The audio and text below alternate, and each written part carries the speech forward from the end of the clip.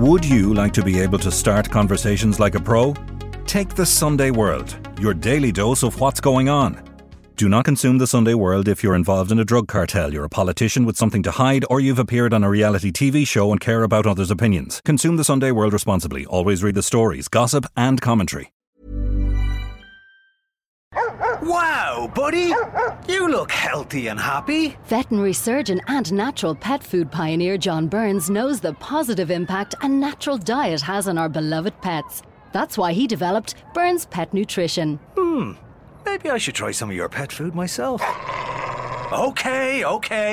I'll start with a salad. For natural, no nasty, wholesome recipes, choose Burns Pet Nutrition. Available from veterinary clinics and all good pet shops across Ireland. Hey, it's Paige DeSorbo from Giggly Squad. High quality fashion without the price tag. Say hello to Quince.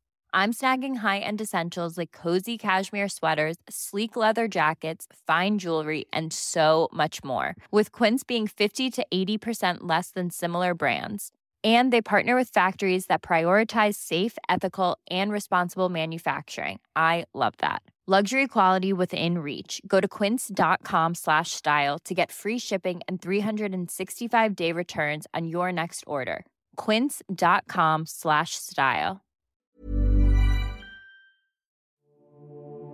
He seemed fairly relaxed, fairly knowledgeable of the whole courts system, as you'd expect. Very, very, very at ease. Prosecutor was asking for a 8.5-year jail sentence on full conviction, which is a long time in prison for a 70-year-old man. I'm Nicola Tallant, and you're listening to Crime World, a podcast about criminals, drugs, and the sins of the underworld in Ireland and across the globe. Irish gangster John Gilligan managed to smile for the cameras this week after appearing in a Spanish court on drug charges. The trial of the 70-year-old gangster was put back until next April after his son Darren failed to show up, and the court heard he'd failed to reach an agreement on the sentence he will accept from state prosecutors. Journalist Gerard Cousins was in the court to witness the antics of the ageing criminal and his co-accused, which include his girlfriend Sharon Oliver and his long-term associate Fat Tony Armstrong. He tells me how Gilligan choreographed his court outing to look confident and carefree, despite facing a possible lengthy jail term. This is Crime World, a podcast from SundayWorld.com.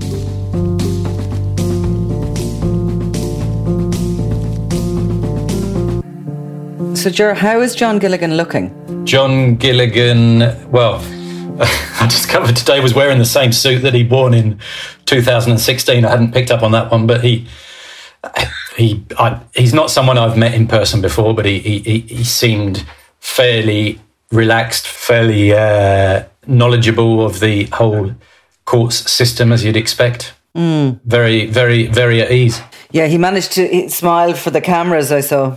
Yeah, slightly strange behaviour. When he first appeared on the scene, because I was obviously observing this from across the road and saw that when the photographer tried to start taking pictures of him, he was tipped off by his friend, Mr. Armstrong, that there were paparazzi around or there were photographers around, and his instinctive reaction was to cover his face with a little plastic folder he had with him. But then they went off for breakfast, and when he came out of the cafe where they'd had breakfast, he decided just to let his face be seen, and from that moment on, didn't make any attempt to cover himself up until afterwards when he came out again. And again, when he came out of the court building, his initial instinctive reaction was to cover his face, having had his picture taken as he walked into court. So slightly odd. It's very strange. That sort of show face, though, the smiling and the blasé attitude is really his MO. He likes to be seen like that by the media. I've been in court with him before, and funny enough that you should say it, the same thing. He initially covers himself and then he goes, oh no, hang on a second, I'll have a bit of fun here. But he's doing okay for a guy that was arrested, and we saw the video of him being arrested in October, I think it was, 2020. He's still out on bail. He's obviously still enjoying the Spanish sun, and he's feeling pretty confident about this case against him.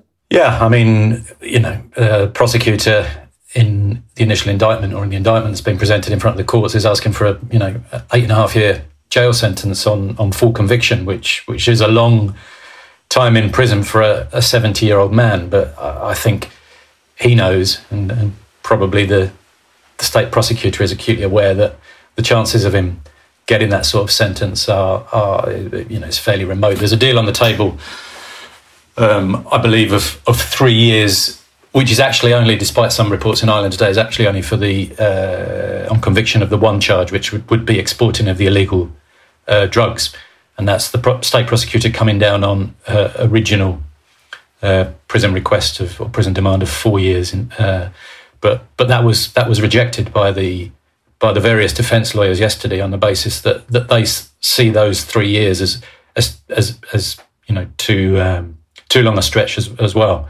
That they want to take it out of what they want to do is, I think they just want to get rid entirely of this charge of membership of an organised gang, because if they can persuade the state prosecutor to do away with that and not, then I think that the illegal drugs charge could be reduced further. The punishment could be reduced further down to a question of months. It's kind of like a poker game now at the moment then between the lawyers and the prosecutor and people trying to, somebody looking for the top end of the scale, the 8 years. Gilligan's obviously looking to spend very little time, if none, in prison, and this sort of deals will continue behind the scenes. But maybe go back to October 2020 and John Gilligan, who had been released here in Ireland in 2013, to huge publicity, had then been shot and quite lucky to survive that, had left the country. The last image we have of him was in a wheelchair, being wheeled out of the hospital and looking very poorly, and had sort of returned for his final showdown with the Criminal Assets Bureau, and then showed up in Spain in handcuffs. I mean, when you thought he'd made into his retirement, but what happened back then in October 2020? Well, that arrest was a combination of a fairly long running police investigation, which would have involved the usual phone taps, car follows by a specialist police unit, and they went in. They said at the time, just as the suspects were allegedly preparing another courier delivery to Ireland. So he spent the next 2 months in jail, but got out in time for Christmas that year. And as you say, has since been a free man. I mean, he's had his passport taken away from him for a long period of time, but looks as if he's about to get it back so he can go back to the UK with his partner for medical reasons, and has still got the threat of a long jail sentence hanging over him. But I think that threat is going to be receding as time drags on. And let's see what happens in April if the trial goes ahead or if there's a further delay. You can just never really tell. But the slight problem is there's so many lawyers involved. There's 5 lawyers for the 9 suspects, and they've all got their own caseloads, and it's just very complicated for them to get into the one courtroom and proceed with trial at the same time. But nonetheless, when the police did visit him, shall we say, in October 2020 in a property in Torrevieja, which has long been associated with the Gilligan family and possibly we'll call it the organisation out there in Spain, they discovered this sort of almost like a wholesaling factory, which was packaging up Zimo, which are these little tablets that they sell on the streets for certainly about €1 here. And they were posting them back to Ireland and possibly into the UK. It was some sort of a drug dealing business that was operating through the mail service. But they also found a gun, didn't they? Yeah, I mean, the police at the time, it was a headline-making arrest because obviously, apart from the pills and the cannabis resin, which Gilligan and his the other suspects were allegedly exporting, this weapon was found, which at the time the police referred to or said could be the same make and model as a gun used to kill the journalist Veronica Guerin in 1996. The Spanish police have never officially come back and said, no, actually, it's not the gun. There's just been silence from the Spanish police. I know in Ireland it was quickly refuted and said not to be the gun. but nothing of that sort has ever been said in Spain. But there's a lot of confusion over the actual gun itself. The police have said it's one make. The prosecutors in a written indictment have said it's another make. And I think, balance of probabilities, it would appear amazingly that on the written document it's actually gone down wrong. Nice. And it is the gun the weapon that the police have said, although it appears to turn out to be an air pistol.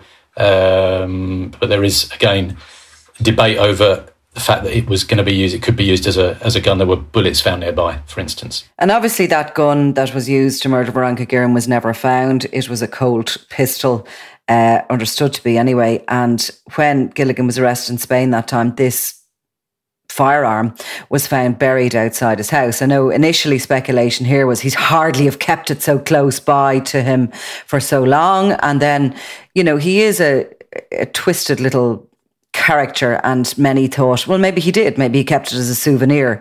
But the Irish police I think were just cynical that he would have held it so close and within his own properties.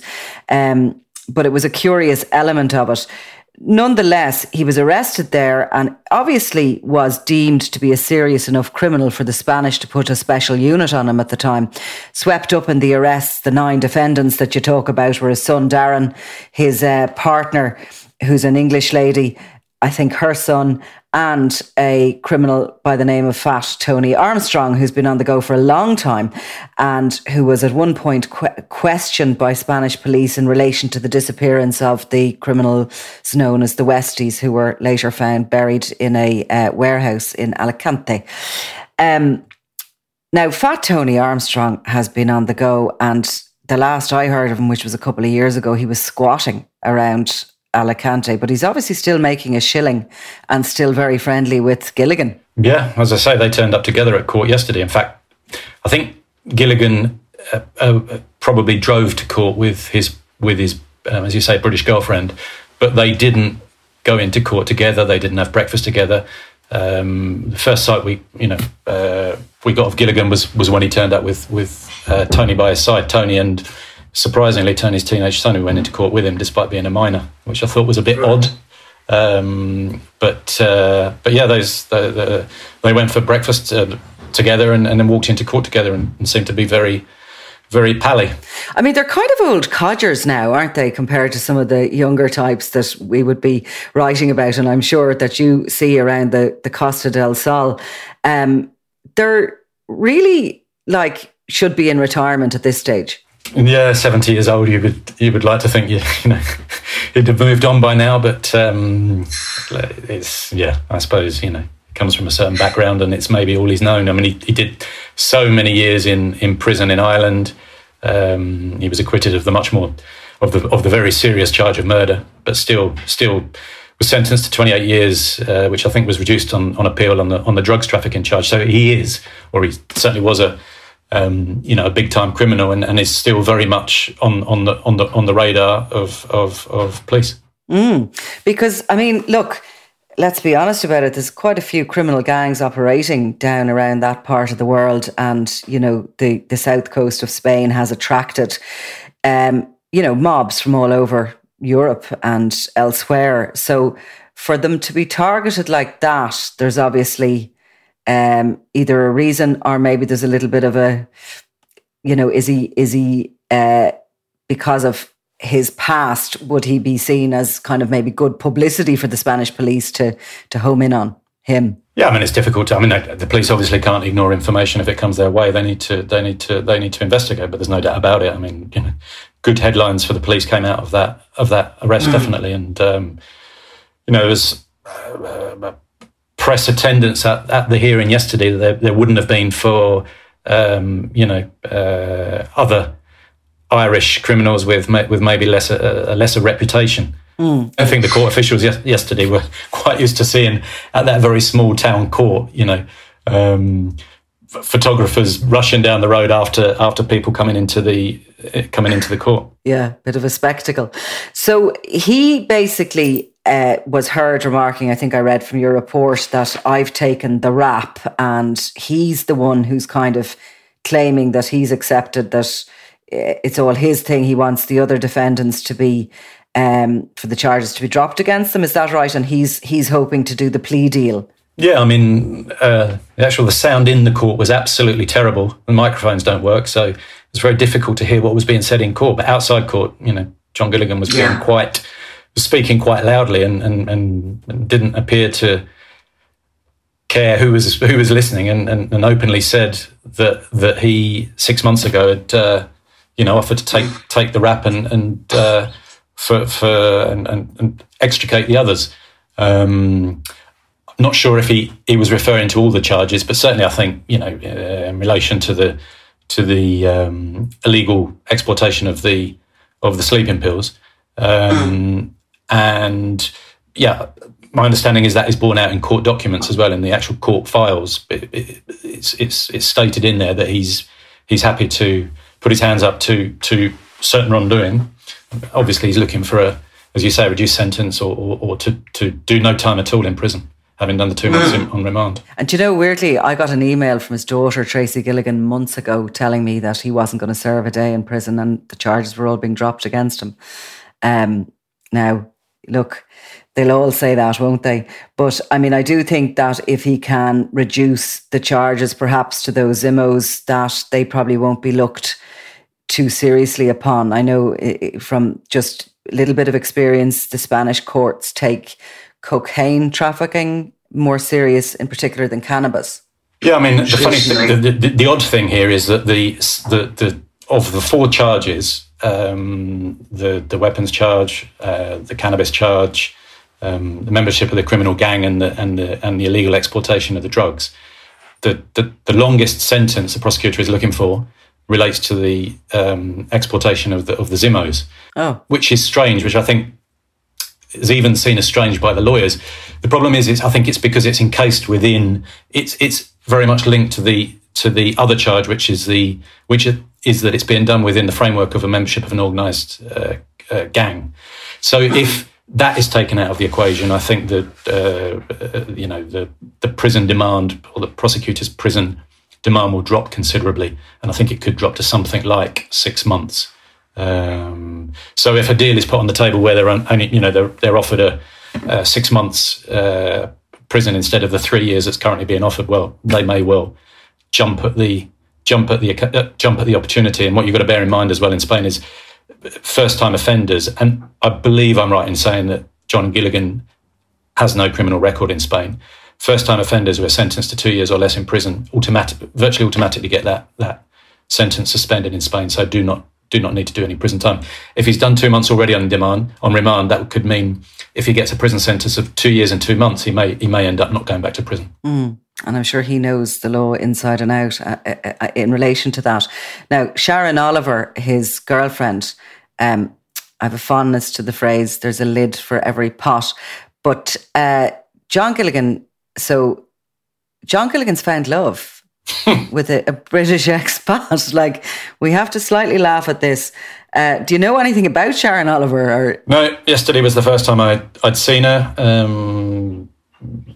Very difficult to gauge what's going on there. There was not really much body language. She was talking outside court or in the court corridor to other people. There didn't seem to be much interaction between them.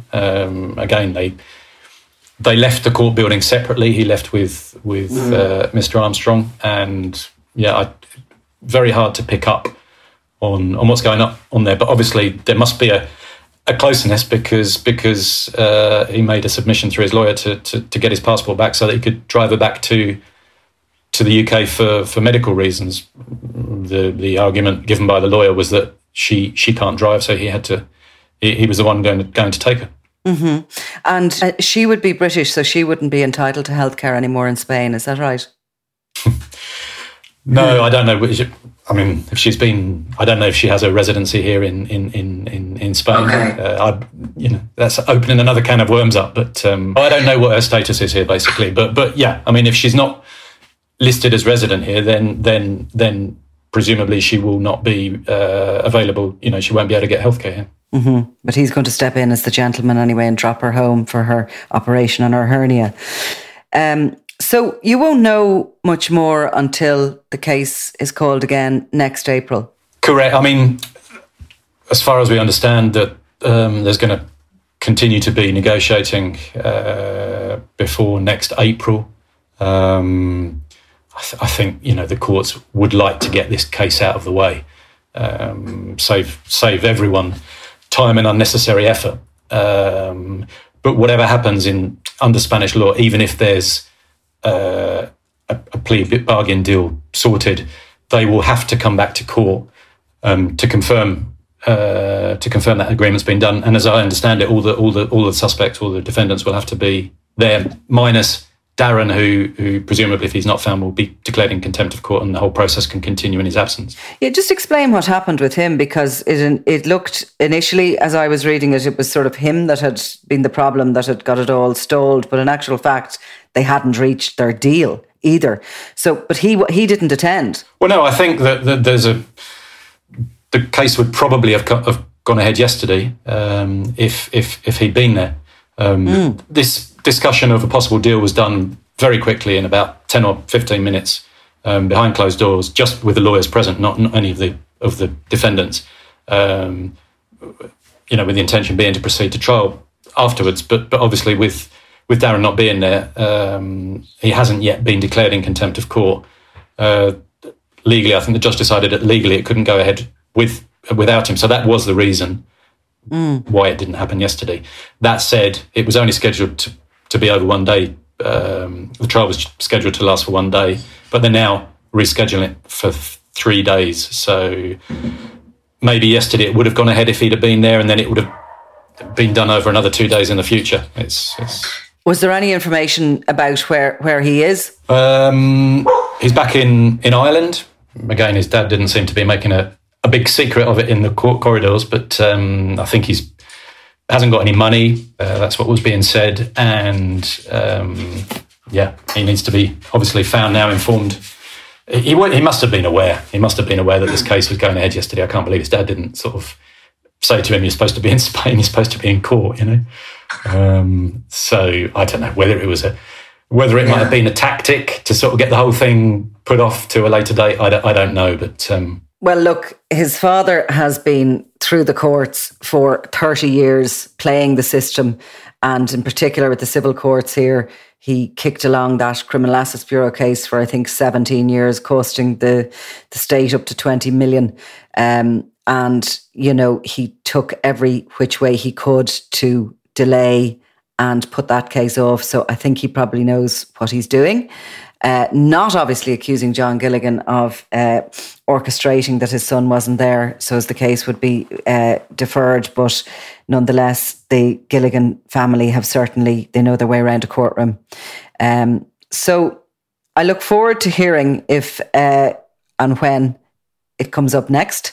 And in particular, if the courts in Spain do wipe that smile off his face, because that smug grin is just an all too familiar look from John Gilligan. So Gerard Cousins, thank you very much. Thank you very much.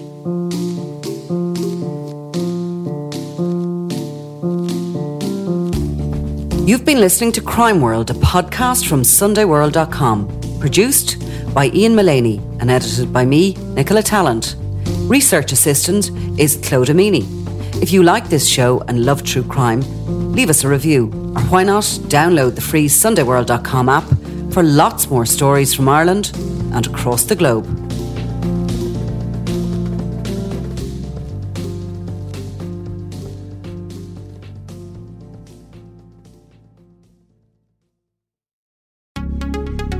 Would you like to be able to start conversations like a pro? Take the Sunday World, your daily dose of what's going on.